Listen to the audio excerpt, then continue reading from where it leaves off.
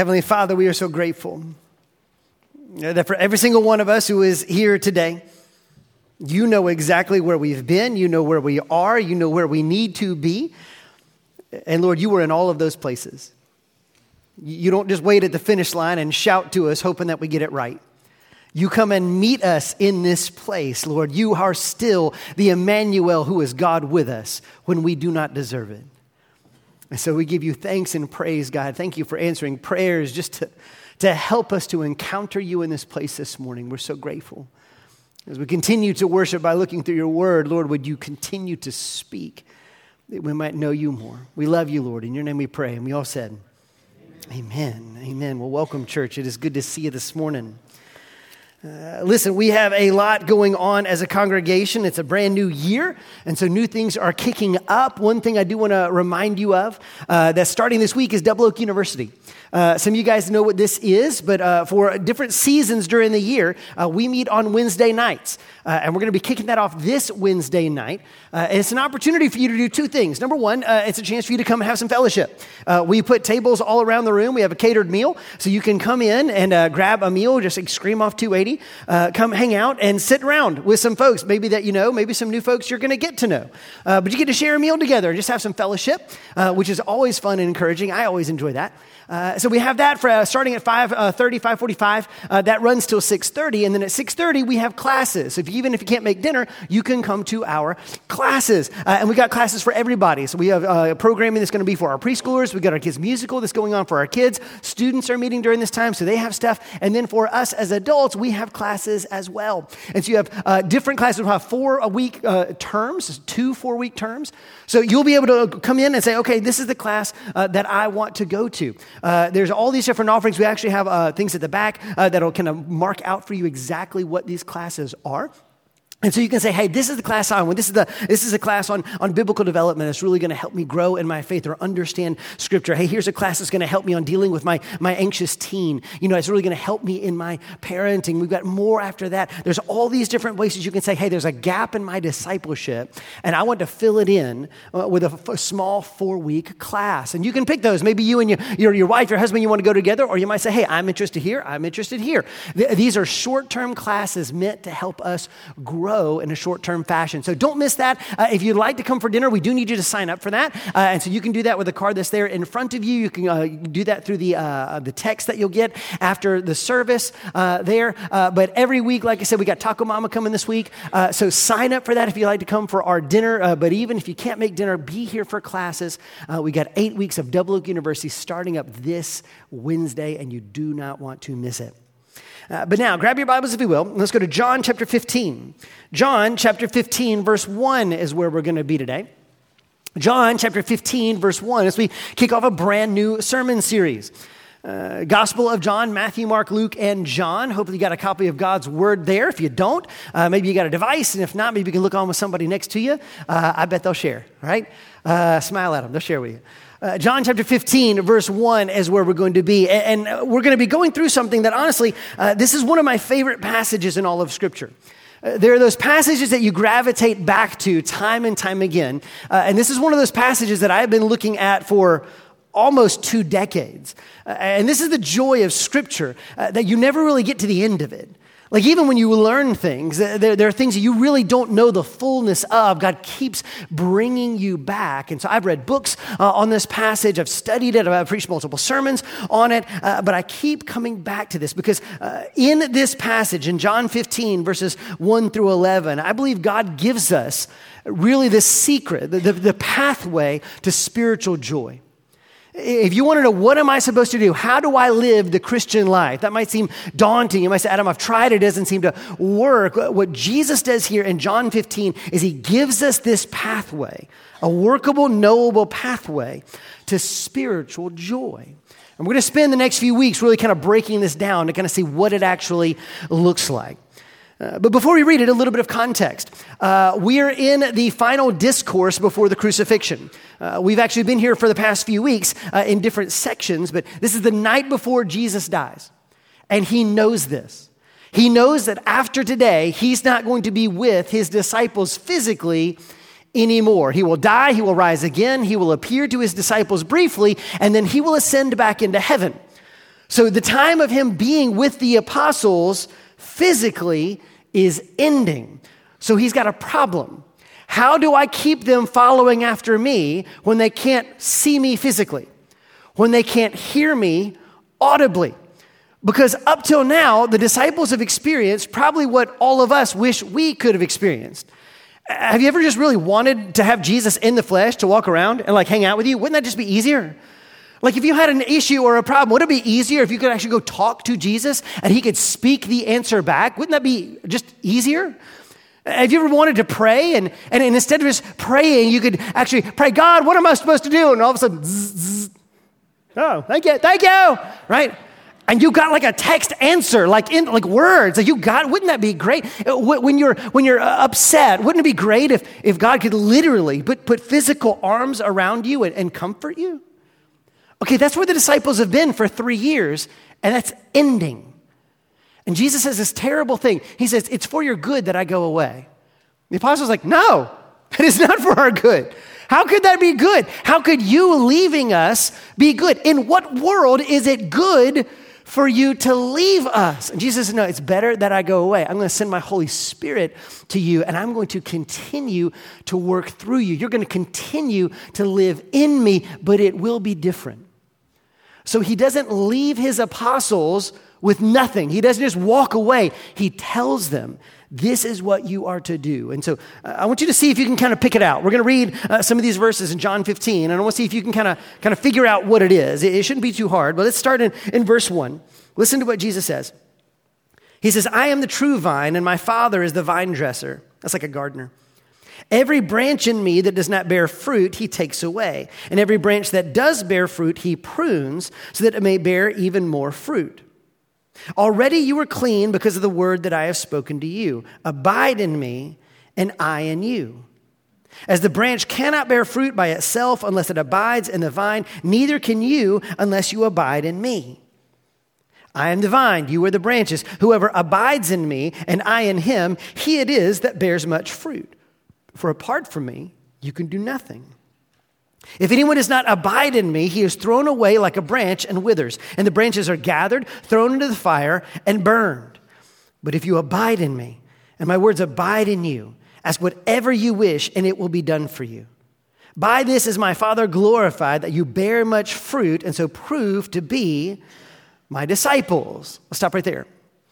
All right, so do you see it? If you had to pick out, what is Jesus telling them to do? The one thing he's asking them to do, what is he asking them to do? They are to abide in me. Yeah, he says, abide in me, abide in me, abide in me, abide in me, abide in me, abide in me, abide in me, abide in me. He says the word abide 9 times in 11 verses. He's making a point. He says, don't forget this. If you guys forget everything, don't forget this. Abide in me, abide in me, abide in me. He says, this is the key. This is the pathway. But that begs a question then. All right, that's awesome, Adam, but what does the word abide mean? Because that's just not a word that we use very often, is it? I don't say that word very often. Right? Let's go abide together. I never say that, right? You don't say that. No one says the word abide. So what does the word abide mean? Well, you might have a different translation there. If you're in the NIV, it actually doesn't say the word abide. It has a different word. Anybody get NIV? What does it say there?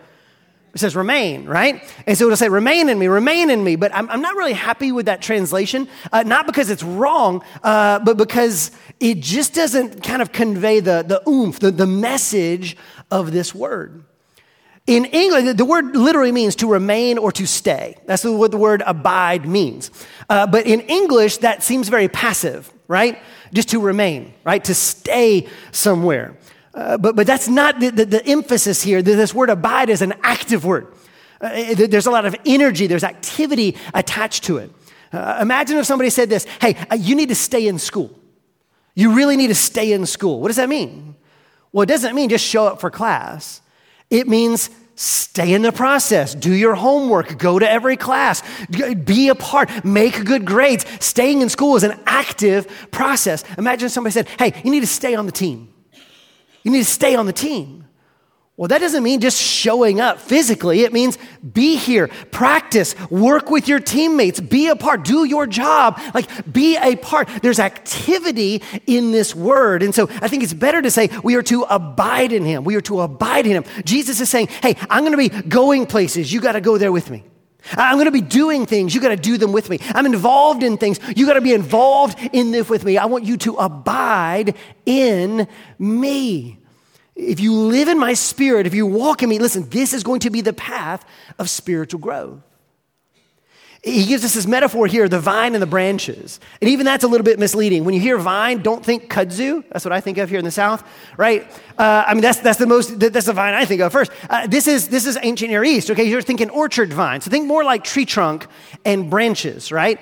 So you've got a trunk and a branch, right? The vine and the branch. And so Jesus says, I'm the base, I'm the root, I'm the trunk. You guys are the branches. Your job is not to bear fruit. Did you catch that? He did not command you to say, you go and bear fruit. He said, no, the command is abide. Abide, abide, abide. And if you abide, guess what's going to happen? You're going to bear fruit.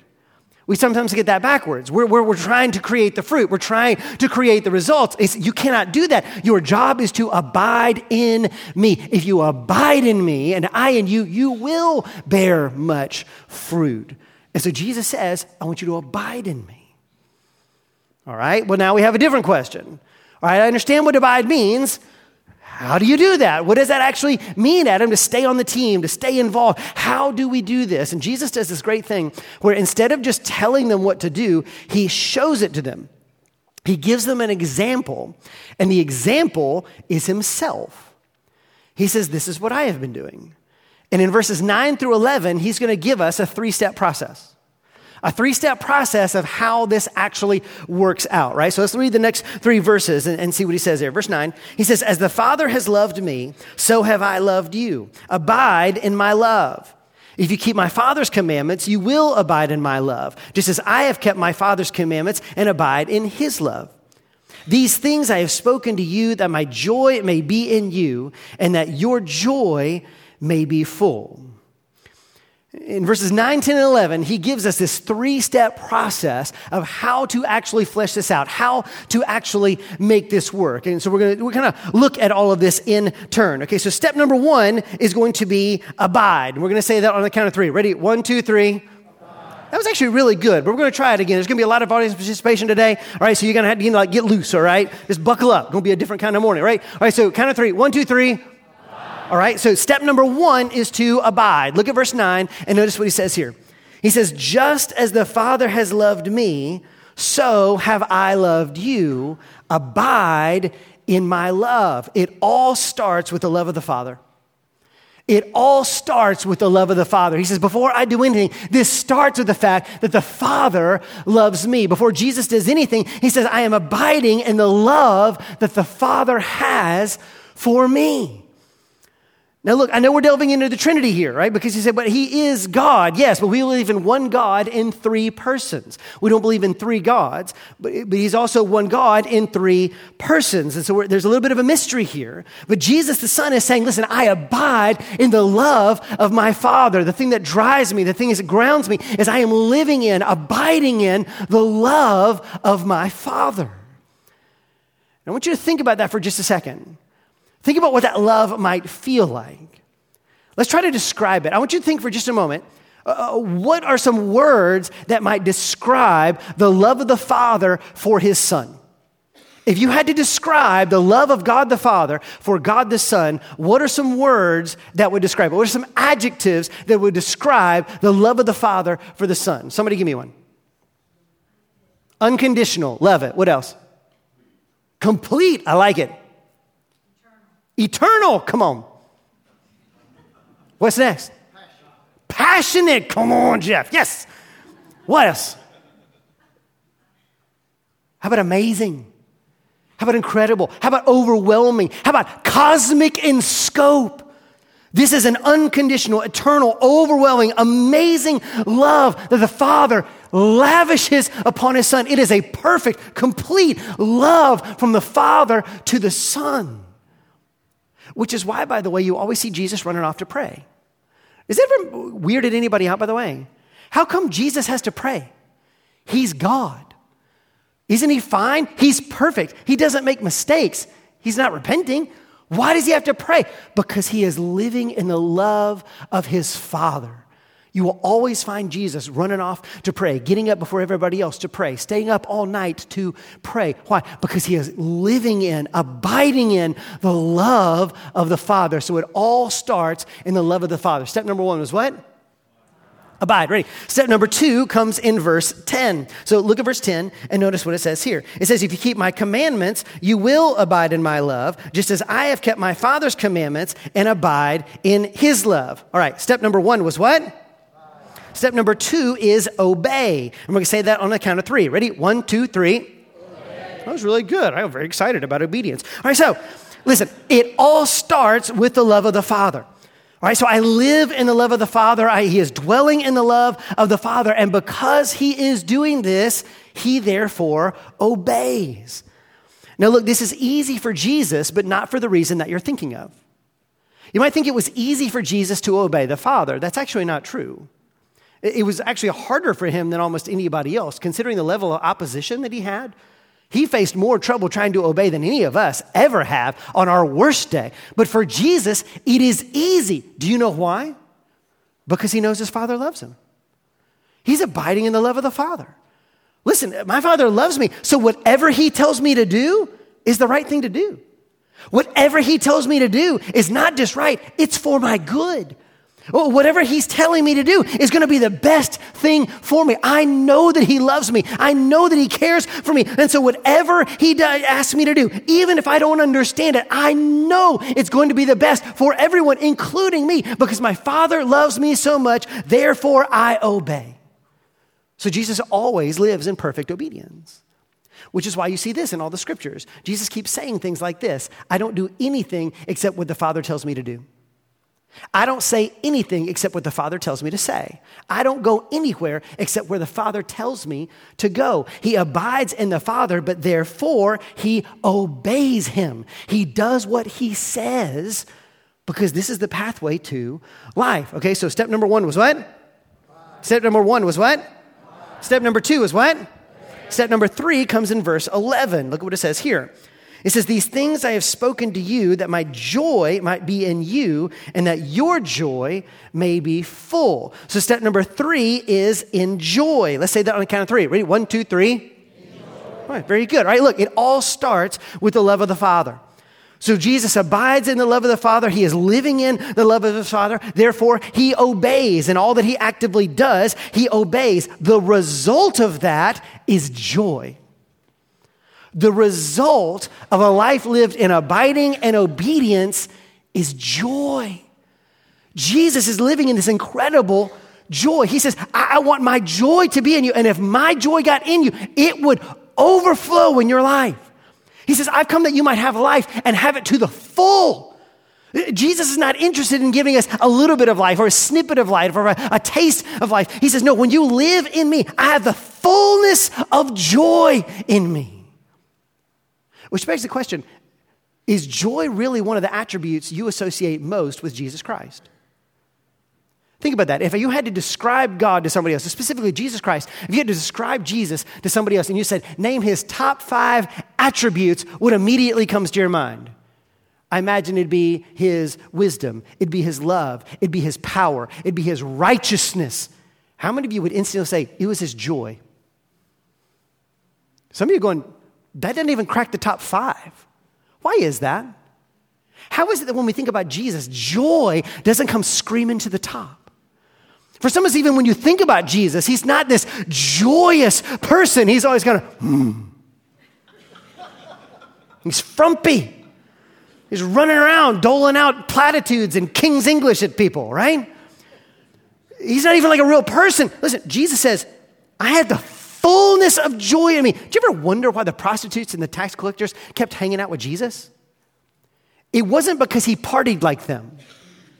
How come the prostitutes, the tax collectors, and the sinners flocked to Jesus? They said, he's got the real thing. The thing that we keep chasing that we can't fully find in all our debauchery, he's got the real thing. He's got life in himself. He's got the fullness of joy in himself. This is what Jesus experiences. He says, guys, I have the fullness of joy. Guys, this is the end result of a life lived in the Lord. The end result of a life lived in the Lord is joy. This is where he wants us to be. He wants to get us to joy. He is inviting us into joy. And the question is, will we walk this path with him? Will we walk the same path? Will we do what Jesus has asked us to do? Because if we do, we will find ourselves living in the fullness of the joy of God himself. This is a desire for every single one of us. Not just the seminarians, not just the missionaries, not just people who've read the Bible 18 times. For you as a believer, he wants to get you to a place of joy because it is in Jesus Christ, and he wants to put that in you and I as well. And so the question I want to ask you this morning, and really we're going to explore it for the next month or so, is where you are on this journey. Now, some of you are looking at the screens and going, well, Adam, you skipped a step. And you're right, but it ain't the one you're thinking it is. Here's the deal. All of us are on this journey somewhere. All of us are somewhere on this journey. Just generally in your spiritual life, we're all somewhere on this journey. And here's my question. What's it going to take for you to take one step closer to the joy? What's it going to take to move from where you are right now into the joy that Jesus is inviting you into? What would it take to walk this path and actually begin to live in the joy of Jesus Christ? What would that look like for you? And so I want to walk back through all of these, and I want to begin to kind of look at what this means. What would this look like in our life? Okay, so step number one was what? Step number one was what? All right, look back at verse 9 and notice what it says here. He says, just as the Father has loved me, so have I loved you. Abide in my love. All right, we already know that Jesus is living in the love of his Father, right? But notice these words, like really drink them in. He says, just as the Father loves me, that's how I love you. That is world-shaking in its consequence. Did you catch it? In the exact same way that the Father loves the Son, that is the magnitude of how Jesus Christ loves you. Not somebody else, you. So think back to all those words we just used a couple minutes ago. Words like complete and unconditional and overwhelming and eternal and passionate, cosmic in its scope. Do you realize that God doesn't reserve that kind of love just for his best and brightest? That is the exact kind of love he has right now at this moment for you. If you and I would drink that in, it would explode our hearts with joy. If we would actually abide in the love of our Father, it would explode our lives with joy. It all starts with the love of the Father. Before we ever get to obedience, it all starts with the abiding. We have to learn to drink this in, to spend time with him, to grow in him. He said, Adam, then how do I do that? You literally just get to know him.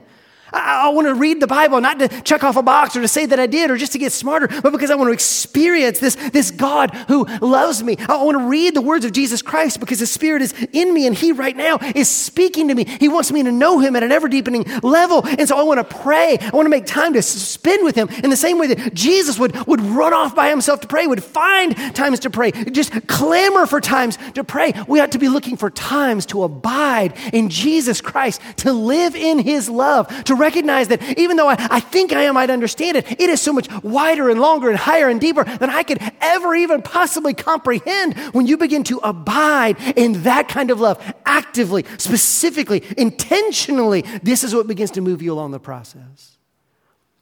Some of us think that it's just going to happen to you, right? You're going to come into worship service, it's going to happen, right? You're just going to, whoa! And you're just going to all of a sudden just love everything. It doesn't work like that. You got to choose it. I choose to abide. I choose to put myself in a place to be with the Lord, to hear from the Lord, to get to know the Lord. I have to learn to abide. I wonder if some of you, God is calling you to say, hey, it's time to stop coasting. It's time to stop waiting. It's time to start being intentional. To say, before we even get to obedience, hey, I want to live in Jesus Christ. I want to know him more than I ever have before. It all starts not with our love or what we do. It all starts with the love of the Father. Step number one was what?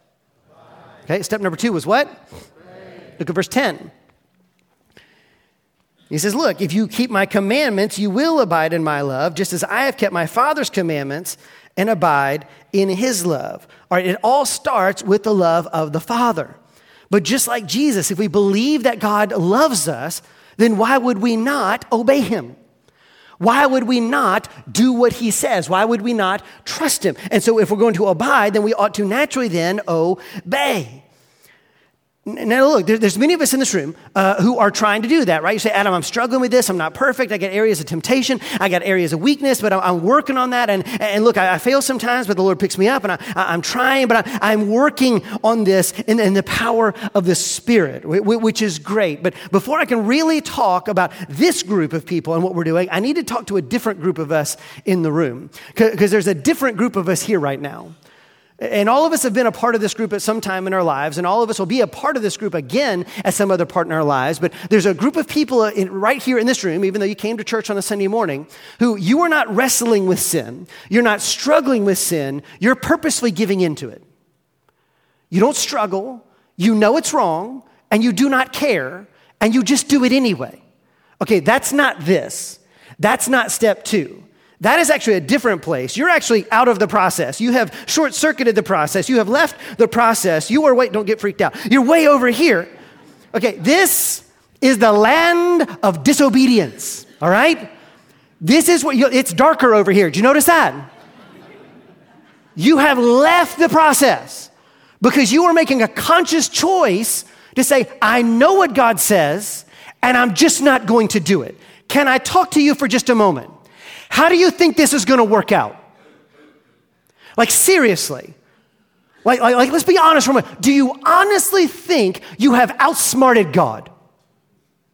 Do you honestly think you have gamed the system where you can steal grace and salvation and still just run headlong into sin, and you're not going to avoid the death and destruction that always comes with it? That you somehow are the exception to the rule that says the wages of sin is death. What are we talking about? We know what we're talking about. We're talking about gossip. We're talking about malice. We're talking about selfishness. We're talking about vanity. We're talking about gluttony. We're talking about laziness. We're talking about adultery. We're talking about pornography. We're talking about sexual morality. Things that we play around with and assume you can just get away from that. That you're just going to skip all the consequences of sin. Have you not read the scriptures where it says, do not be deceived, God will not be mocked, a man will reap what he sows? Do you honestly think you're going to get away with it? You were living in the land of disobedience. Time out. Time out. Let's call a sermon time out. Okay, time out. Time out. He got angry. He did. Here's the deal. Every single thing I just said is true. And for some of you, you need to wake up to the conviction of the Holy Spirit. Just stop skipping around on it. But when you and I find ourselves in a place like this, and remember, we're all going to find ourselves in a place like this sooner or later. We bounce in and out of the land of disobedience a lot. If you aren't here now, you've been here, you might be here later. But for those of you here now, here's the thing. There's a choice to be made. What are you going to do when you find yourself in a place of repentance? Because when you hear things like what I just said to you, and remember, I wouldn't back off what I just said an inch. But when you hear it, sometimes we can make a mistake. Because you can hear that and you go, you know what, Adam, you're right. You're right. I needed to hear this. I'm so glad I came to it. I needed to hear this. But God, I'm sorry. You're right. You're absolutely right. And I'm wrong. I get it. I'm wrong. But you know what, God? Today's the day. I'm turning over a new leaf. We're doing something different. God, I get it now. I obey you. I'm going to follow after you. So no more of that. I'm tired of the land of disobedience. I am going to obey you. I'm going to follow after you. I'm going to do the right things. I'm not doing that stuff anymore. I'm going to follow after you with all of my heart. I will obey you. I have just made a crucial mistake. What did I do? What'd I do? I skipped a step. Instead of going back to abiding, I ran right around it and I went straight to obedience as if I could fix it. In church land, this process, that walk that I just took, it has a name. It's called rededication. You ever heard that before? I've rededicated my life. Here's the problem with rededication. It's not biblical. I dare you, show it to me in Scripture. It's not there. You don't have rededication in Scripture. Here's the problem with rededication. Rededication is what I do. It's how I fix myself. I'm going to turn over a new leaf. I'm going to do it better. I'm going to be obedient. I'm going to do it right. And for all of us who have tried to rededicate before, and I have just like you have, what happens? You do great for a time, and just like all the New Year's resolutions that we've already abandoned, you fail. And you end up back in the land of disobedience. And then you try harder, and then you fail, and you go back to the land of disobedience. And you and I just end up on this roller coaster trying to follow the Lord, and we never get anywhere, and we never get to the joy. Because rededication doesn't work. Here's the thing. When you and I find ourselves in the land of disobedience, Jesus is asking something different. When he convicts us and shows us that what we are doing is wrong, he asks us for a different R word. He says, I don't want you to rededicate. I want you to repent. Now, repentance is very biblical, but repentance is much harder.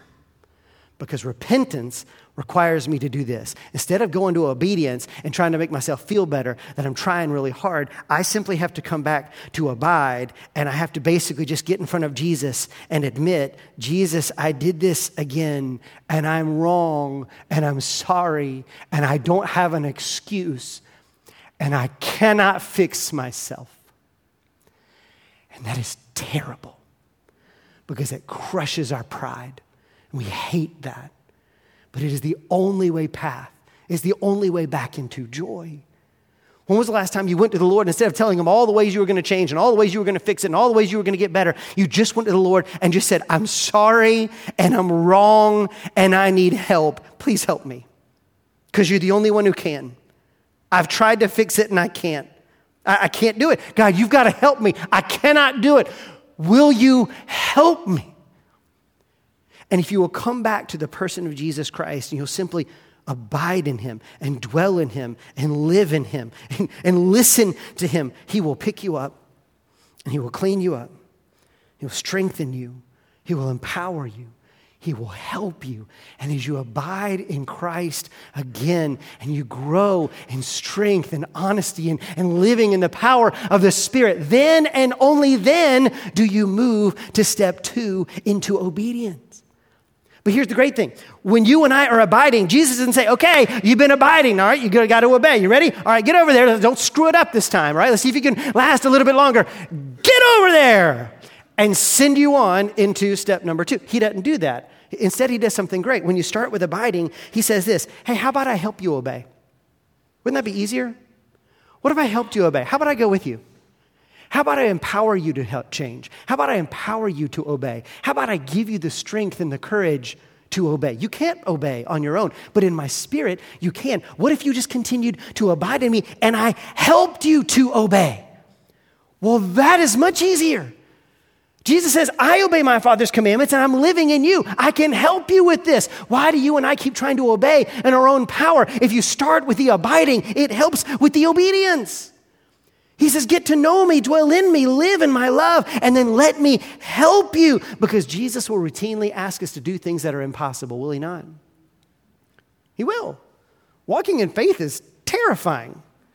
He will constantly ask us to do things that we cannot do on our own, which is why we shouldn't. But if we abide in him, then we can obey him. And when we obey him, then we finally get to the final step. Step number 1 was what? Step number 2 is what? Step number 3 is, look at verse 11. Verse 11, he says, these things I have spoken to you that my joy may be in you and that your joy may be full. When you and I walk the path, we leave the land of disobedience by repenting. We begin to abide in the Lord. We live in his love. We get to know him. We honor him, worship him, live in him. He helps us to obey. The natural result of that is going to be joy in our lives. This is actually the telltale sign that you're on the right track. Because look, you don't have to wait until the end of your life to experience the joy. Isn't that great? He doesn't wait until you try this for 20 years and then begin to give you glimmers of joy. It's not like working out. We have to work out for like 6 years before you see results, right? Does it feel like that to anybody else, right? He says, no, if you do this, you can have the joy early. I will give you glimpses of that joy early. And you need to see that. Hear me. Listen, if you have zero joy in following Jesus Christ, something is seriously wrong spiritually. Listen to that. If you have zero joy in following Jesus Christ, that ought to be a blaring siren that something is seriously wrong in your life spiritually. Go back and see where I am. You're not here. Where have I missed a step in this process? Because if you find yourself here, you're going to experience joy. Adam, what does that even look like? Remember, Jesus was not always happy, but he was joyful. His life was not always perfect. It wasn't, but he was joyful. When you live in Christ, you end up with this joy that can't be taken away from you. If you've ever been on a mission trip, you've tasted some of this, haven't you? Some of you guys have been on a mission trip with us before. We're actually going to be talking about them soon. We got more coming up this summer. I hope that you'll go. But if you've ever been on a mission trip before, it's a weird thing because when you go on a mission trip, it's work, right? If you've been to Ensenada or Romania or over the Choctaw Reservation, it's work. And you're burning vacation time to do this. So you're not vacating, you're working. You get up early, you go to bed late. You will not be sleeping in nice accommodations. 5-star it ain't, okay? You're going to be sleeping in terrible accommodations. The food's not always great. You're going to work a ton. And then when you get back, you're not rested from your vacation because you didn't vacate. You were on a mission trip all week. You come back exhausted, not rested. And then people keep saying, when can I go next year? Why? So you go, Adam, you're a terrible salesman for mission trips. This is terrible. You're terrible. Can somebody else do this? Seriously. But anybody who's been on those mission trips will tell you why. Because they come back, they might be tired physically, but inside, they are filled with joy. There's a joy in watching the Lord move through you. It's a joy in watching God move in new places. You say, I wouldn't trade that for anything. You don't have to be happy, but you can have joy. You don't have to wait 10 years to get it. Did you know that this is where Jesus wants you to be? This is what he's offering to you if you will walk the path. And so we're going to take the next few weeks to walk through each one of these steps, to really kind of delve in because it takes work. This is practice. We got to learn this. But again, I'll ask you this morning, so where are you today? If God said you need to take one step forward today, what would your step be? Because for some of you, you're living in the land of disobedience. And it's time to get honest and repent. Stop making promises you can't keep. Start acknowledging that God's God and you're not. That he's right and you're wrong. That he loves you and that his way is better. And just admit, I'm wrong. Because listen, when the prodigal son comes home, the father's not sitting there with his arms crossed and says, well, your chores hadn't been done for 2 years. Get out in the back and then we'll talk. When the prodigal son comes home, there's a father with open arms who rushes to greet you, who throws his arms around you, kisses you, and throws you a party and says, my son, my daughter was dead and is alive again. She's lost and is now found. Come home, repent, admit it, and let the Lord heal you. Don't try to fix it. Let him fix you. Delve into him, listen to him, learn of him, grow in him. Maybe for you, it's not that step to repent. You need to abide. You've just been coasting on spiritual growth from 5 years ago. And it's time to delve in, to get out of the shallows and get into the deep end of what God is doing. He's inviting you into a deeper relationship with himself than you've ever been before. That means I need to get into his word. I need to get into prayer. I need to make this time for him. I got to learn how to abide.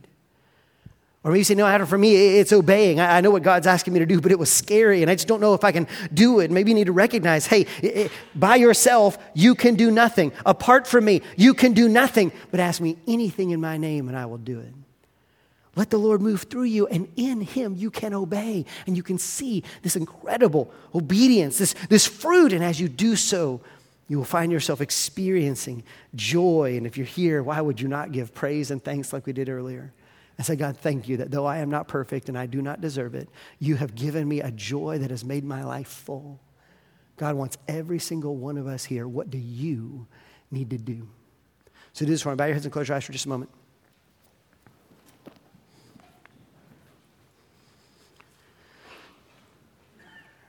And with heads bowed and eyes closed, I wonder what the Lord might be telling you this morning. What he might be saying. What the Spirit might be speaking to you. This might be your first time back to church in a while. Welcome. But the Lord hadn't forgotten about you, and he might be throwing you in the deep end early and say, hey, let's get to work. He loves you. You never stopped. Maybe today we need to just admit that for whatever reason we invented as to why our sin was okay, let's just own up to the fact that we were wrong. Join the club. We're all wrong. We've all been wrong. We'll be wrong again. So if that's you, why don't right now, just can you repent and say, I'm sorry. I'm sorry. I'm sorry and I can't fix it. I would if I could, but I can't. I just need your help, Jesus. And receive the love of Jesus Christ anew. Repent. If you've just been coasting in your life and you're not abiding, maybe today's the day you say, Jesus, I choose to abide in you, to delve in, to make spending time with you a priority. Not just waiting on something to happen, but I'm going to chase after you like you chase after me. I'm ready to know you in a deeper way. Invite him. Say, God, I want to know you better than I ever have. I dare you to pray it. Oh, I dare you. I beg you. Pray that prayer and mean it. God, I want to know you more than I ever have. Pray that prayer. See what he will do. Maybe you need to obey. He said, I'm scared. He's asking me to do something hard, and it's scary. Well, it's always scary, but with him, it's not as scary. What if today you just said, Jesus, if you'll help me, I'll do it. Jesus, if you'll walk with me, I'll do it. If you'll help me, I'll do it. And do it. If you begin to experience his joy, just lift that up to him. So I'm going to pray for us. We're going to sing a song of worship. And you can respond back in prayer and singing. Maybe you want to get on your knees at your chair. You want to come kneel at this altar. I'll be down here. If you want to pray with me, I'd be happy to pray with you. But let's all make the choice to move one step closer today. So, Father, thank you. Thank you for your example. Thank you for your life. Thank you that you don't disqualify us when we get it wrong, but you continually invite us forward. And I pray that you would. You take all of us, Lord, forward, deeper into you, further up and further in, that we might know you better than we ever have before. So, God, move in each and every one of us. We love you. We trust you. We need you from wherever we are. Help us move forward. In the name of Jesus Christ.